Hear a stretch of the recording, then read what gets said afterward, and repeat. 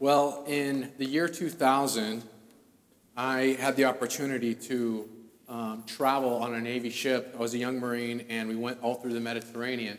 And I had grown up in a suburb of LA, so I was used to different types of people. But once I went on this trip, on this deployment, I was exposed to 30-plus countries, different cultures, different tastes, different sounds, different smells, different architecture. And at the conclusion of that, my world got huge. Things just seemed a lot bigger to me because I experienced something I never experienced before on the multi-senses that I have. And today we are going to attempt the same thing. And this summer, this is what we're going to attempt. Today we start a new sermon series called The Heart of Worship. And we're going to begin this journey in the Psalms. And the Psalms are God's hymn book that speaks to us through this vivid poetry and imagery. And it allows us to encounter God on a heart-to-heart level. As we read the Psalms, we see that the psalmist offers these sacrifices of praise. And these sacrifices are not perfect. They're just how they feel. And we learn something about God and the interaction of the psalmist and God as he works these things out. And they give us this bigger picture of God, and it results in this passionate praise, petition, and prayer in the midst of all of life. And as Christians, we are called to live a life of worship, praising and praying and celebrating God with our whole heart in every context and situation in our life. And as we engage with these poems, a convergence is going to happen, a convergence between heaven and earth, and it's going to come crashing together in this transcendent, far-off way, yet close way as we plumb the depths of God's heart. And so this summer, during the series, we won't be necessarily focused on the nuances, the technical nuances of the Psalms, but yet, again, plumbing the depths of the infinite God in his heart so that we could just have a heart-to-heart encounter with him. So if you're not there already, go ahead and turn to Psalm 1 and 2. So that might be strange that we are looking at two Psalms. The Psalms are actually 5 separate books. And Psalm 1 and 2 act as an introductory to the rest of the Psalms. So we're going to look at those today. And today I want to look at 5 aspects on what a heart of worship looks like so that we can be prepared to engage God with our senses, our emotions, and just develop this capacity to see God in a multi-dimensional way that perhaps we've not yet encountered him on. So let us pray and ask God to bless our time. Father, we bless you and we entreat you by the power of your Holy Spirit to teach us the things that we do not know. As we begin this journey, plumbing the depths of your heart, we are in for some deep waters. And so we pray that you would be there. Teach us, challenge us. Let us have a bigger vision of who you are. We pray for this and we ask these things in Jesus' name. Amen. The first thing we see is a heart of worship delights in God's word. God has given us his word. God has revealed himself through his word, and we see a heart of worship finds pleasure in God's prescription for life. Verse 1 says, "Blessed is the one who does not walk in step with the wicked or stand in the way of sinners, or sits in the company of mockers, but whose delight, whose satisfaction, whose pleasure is in the law of the Lord, and who meditates or who ponders." It actually means mutter out loud on his law day and night. And we see that here the company of the wicked and the mockers is juxtaposed to having delight in God's word. And we see that there's a progression here. That first you start to walk in step with the wicked, then you stand firm with the wicked, and then you sit, which is the ultimate intimacy with the wicked. But not so if you delight in God's word. And many times when I converse with people inside or outside the church, and we talk about just life stuff, the first thing I hear is, and I've done it myself, they say, well, this is what I think this means to me. And I say this in love. It doesn't matter what you or I think. It matters what God says. He is the creator, and we are his creature. We're called to be living sacrifices, offering our lives on the altar through obedience. And people don't like that word obedience. It sounds, Well, like obedience. But here's the thing. When you obey the Creator, there's this felt satisfaction and delight because you're doing what you were created to do, which is worship. We were created to worship God. And when we walk in step and delight in His Word, through obedience, we feel something. We feel His pleasure. And we experience His pleasure. And God wants us to have pleasure in Him. We see that God's Word is always relevant. And it's more relevant even now in our culture. More relevant than ever has been. And so we worship God by continually pondering, muttering, bringing Him back into the picture of our lives. Every part of it. We can't compartmentalize God over here and then our work life or our home life. It's everything. God must be part of everything, and His Word has bearing on absolutely everything. And when we do this, the story of Scripture moves from our head into our hearts, and we become part of it. And what is the result of this worship when we do this? Well, verse 3, that person is like a tree planted by streams of water, which yields its fruit in season, and whose leaves do not wither. When I was in Israel, the deserts of Israel during this deployment, it was a vast wasteland. But you would see these lines of trees that were just growing in the midst of this arid desert sun because their roots were so deep that they were tapping into the underground living streams of water. And so they were able to thrive in these conditions that were very harsh. And for us, God's transcendent Word nourishes us and allows us to transcend the natural circumstances of this world. We have to have some deep roots in God's Word. We also see that a heart of worship delights in the Word, Jesus Christ. We read, whatever they do prospers. That means whatever they do prospers. That word prospers means or makes steady progress. You see, the Psalms draw us into a biblical story that culminates in Jesus. Everything in the Psalms is about Jesus. Every psalm is about Jesus. There isn't some psalms about Jesus. All of them are about Jesus. We get a different aspect of who Jesus is through the Psalms. So getting to the heart of worship is getting to the heart of Christ. And the fact is, you become like what you worship. And when you worship the God of the Bible, you prosper because you become like His Son. So I have to ask you, how do you engage with His Word? How do you engage in His Word right now? You just don't engage in it at all? Is it a 3-minute devotional? Do we engage with our whole person? I'm going to encourage you. We're starting some small group series, summer series, and one of them is how to read the Bible. Some of us don't know how to read the Bible. We have our Word, and we don't know how to read it. So I encourage you to check that out. Or our First Love to Love group, connecting with God on a heart-to-heart level, being fed from His Word. So that's the first thing. The second thing, a heart of worship trusts in God's justice. God is a just and perfect God. And a heart of worship stands in awe of God's righteous justice. Psalm 1 verse 4 says, not so the wicked, they are like chaff that the wind blows away. Therefore the wicked will not stand in the judgment, nor sinners in the assembly of the righteous. God is perfectly just, and justice will be served. We might not see justice being served now, but it will happen, because God is a just and perfect God. And those who are righteous will stand in the great assembly before the throne of God, praising and worshiping Him. Only the righteous. Those that are wicked will not stand in the judgment of God. And as I was on deployment going to country, you see these gross injustices all throughout the world. And some of us have been witnesses to those things as well. So what do we do right now about these things? How do we worship? Well, we worship by waiting, by crying out, by trusting in God's timing. Does that mean we don't do anything? No. We worship as everyday people of God by administering justice within the delegated parameters, social spheres, and cultural moments God has placed us. He's placed us all in areas where we're called to bring God into the picture, the truth of God, the justice of God. But here's the thing, folks. When we do that and we worship in truth and spirit, we got to be willing to accept the consequences for that.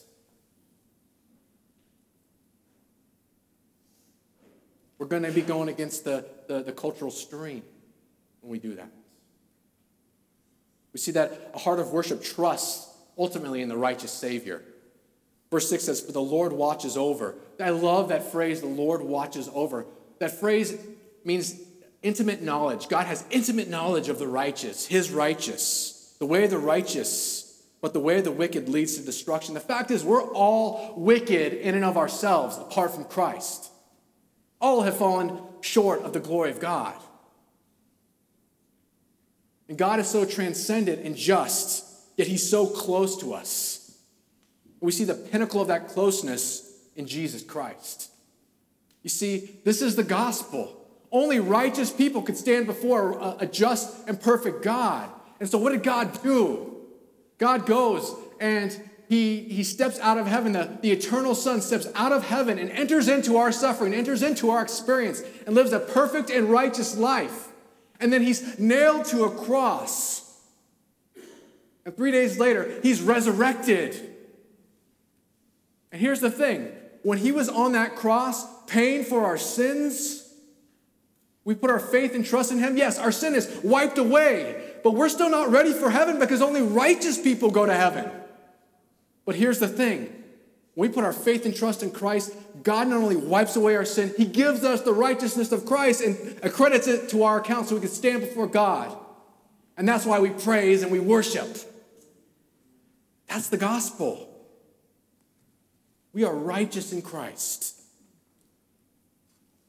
And so we trust in the righteous Savior.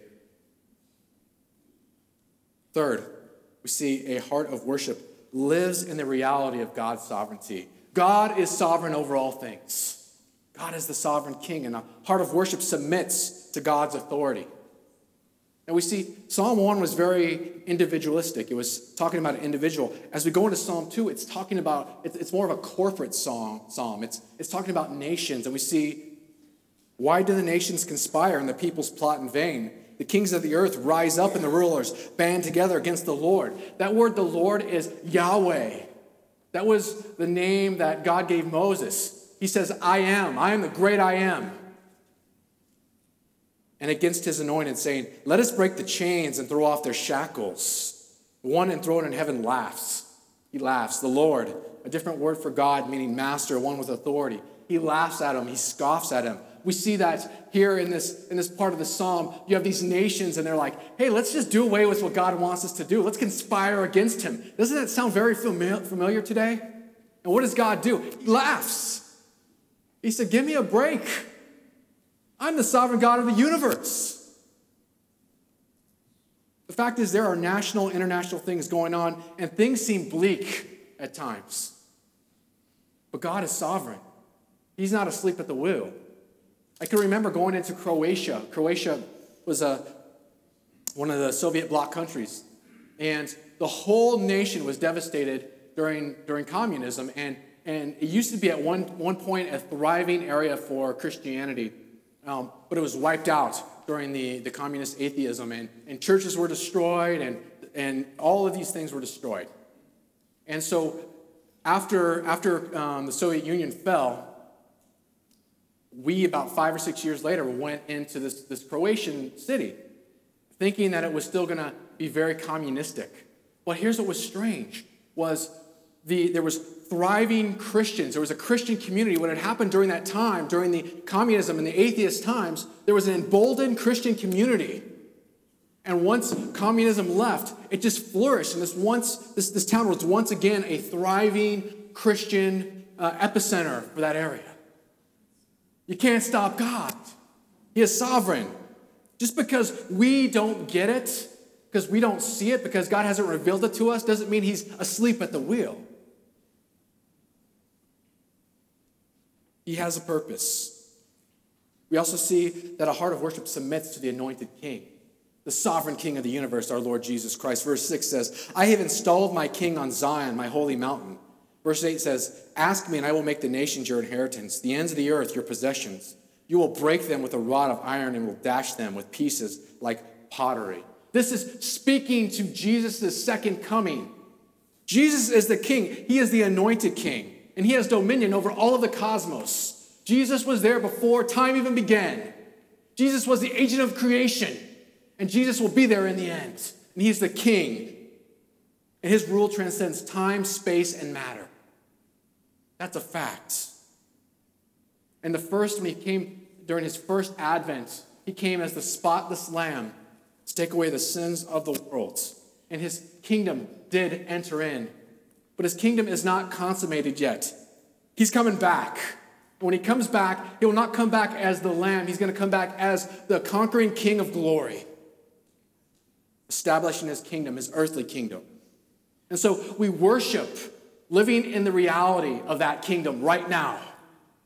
God is in control. Here you go. Spoiler alert. We ready? Spoiler alert here. We win. We win in Christ. And we need to live in that victory right now. We're not an oppressed people. We are a people from a royal priesthood with the anointed king who's coming back.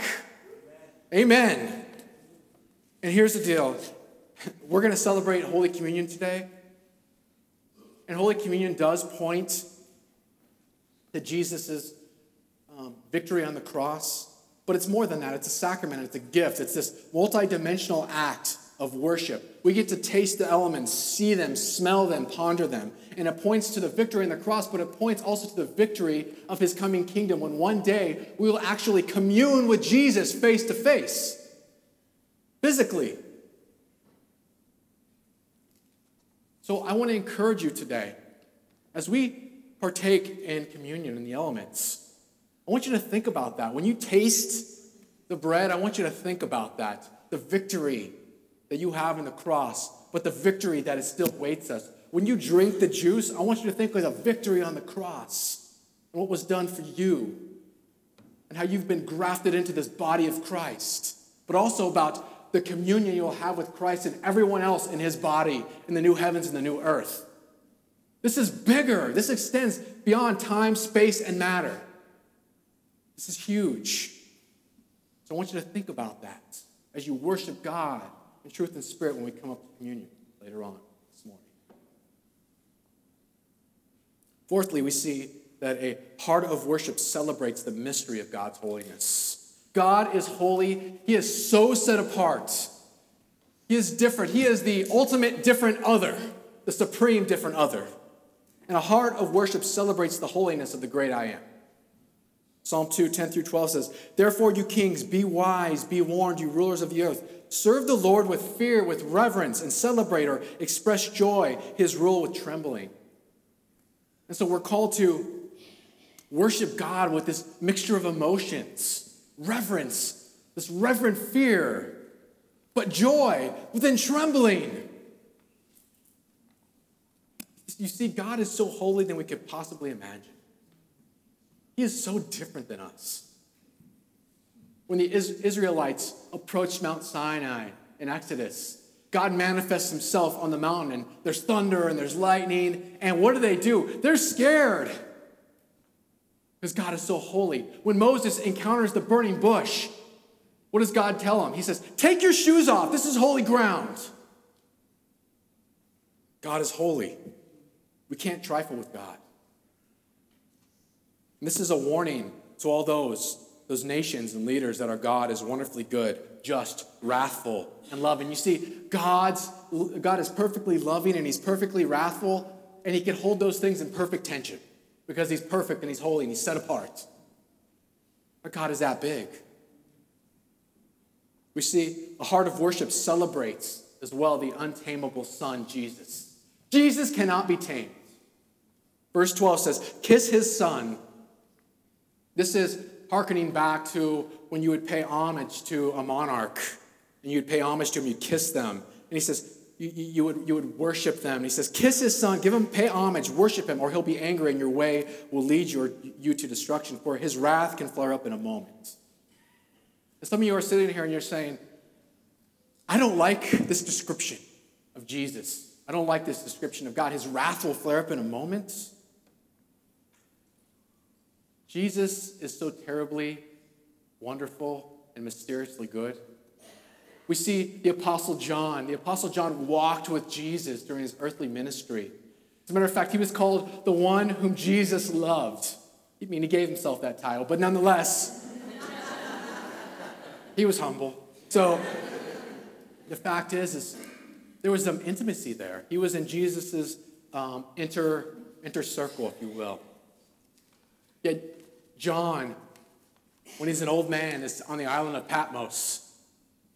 And he has an encounter with the risen Christ, and he's writing the book of Revelation.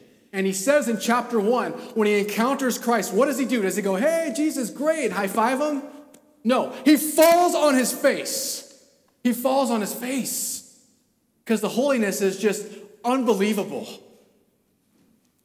He falls on his face. And the moment you try to put God in a box, he ceases to be the true God, and he becomes very small. The fact is we are finite creatures trying to wrap our minds around an infinite God. I can remember being in Rome, and I went into the Vatican City. I went to St. Peter's Basilica, and it's huge, and those cathedrals and are just built and with high ceilings, and there's all this artwork, and you're just like overcome with just the holiness of God and the vastness of God.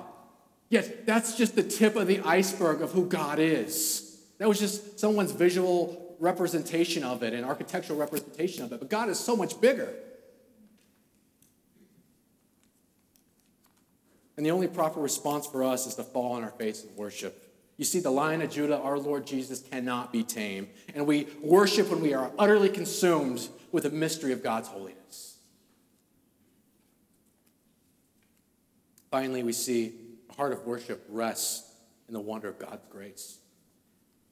Psalm 1:1 starts with, blessed is the one, or highly favored by God's divine grace is the one. And Psalm 2:12, the last verse of Psalm 2, closes with a blessing. Blessed are those who take refuge in him. We see that we are a blessed people by God's sovereign divine grace that we don't deserve. And we see a heart of worship rests in the wonder of God's common grace. As I stood on the ship, I remember being in the midst of the Mediterranean and just looking at the vastness of the ocean. And it was like I was meeting God face to face right then and there. I wasn't worshiping the water. It was pointing to the Creator. It was pointing to God. And there was just this sense that everything was going to be all right because God's grace was upon me. And you see, here's the thing. We're going to participate in the sacrament of communion, and there's a class in the sacrament of baptism later on. But God does these sacramental acts in our lives every single day. And it manifests itself in the ordinary. Maybe it's you when you're sitting on your back porch and you feel that summer breeze and you hear the sound of the leaves moving around, and it's just like God's just kind of touching you right there, and you're like, things are going to be okay. Or maybe it's when you go and you kiss your kid goodnight, or you just hug your wife or your husband really tight, knowing, God, thank you for this gift. Everything's going to be fine. You have me. That's how we worship God in the everyday, through these sacramental acts. We worship him by just enjoying the ordinary, because it's a gift from him. Every single thing is a gift from God. We also see that a heart of worship rests in the wonder of God's special grace in Christ. We have a special grace in Christ. Christ is our refuge, our strength, our rock, our fortress. We have grace in Christ. We don't deserve this. And we worship God when we stop trying to earn our salvation and rest in what Christ has done on the cross. That's grace. It's a free gift. You can't earn it. Enjoy it. It's a gift. We worship God when we stop trying to make ourselves pay for something when Christ has already paid for it. Some of us have this baggage and we're constantly just saying, oh, I need to pay for this. I need to pay for this. And God's like, no, what you need to do is rest in my grace. My grace is sufficient for that. So stop beating yourself up over it. It's about God's grace. Enjoy what he has done. We worship God when we start believing in the efficacy of his goodness. God is a good God, friends. He is so good, bigger than we possibly could even imagine.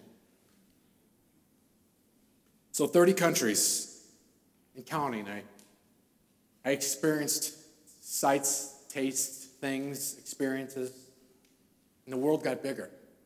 And so my prayer for us is this summer, as we engage God with our sights, with our senses, as we read his scripture, as we just bask in his goodness and his holiness and his mystery and his grace, that we see a bigger picture of who God is. And I want to just invite you again as we go and we partake in communion later on. Start right there. Just worship. It's all about worship.